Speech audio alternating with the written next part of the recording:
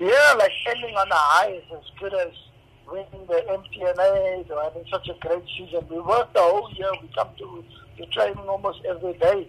So we don't want to take our foot off the pedal yet. It's not holiday time yet.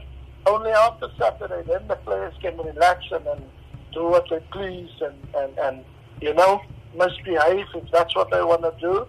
But up until then, we have to be professional and we got to go out there and we got to play for the club. We got to play for the back. They got to play for themselves as well.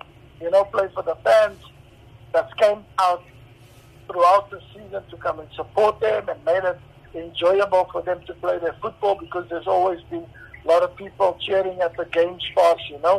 So we wanna send them happy and we want them to have a good break and for something to look forward to for next season. So yeah, we're going for 3 points. We can't travel all the way there and then we disappoint ourselves with sloppy performances, below par performances. So yeah, we feel for Black Leopards, because they started the season very good for NFD side, the team that came up through the NFD.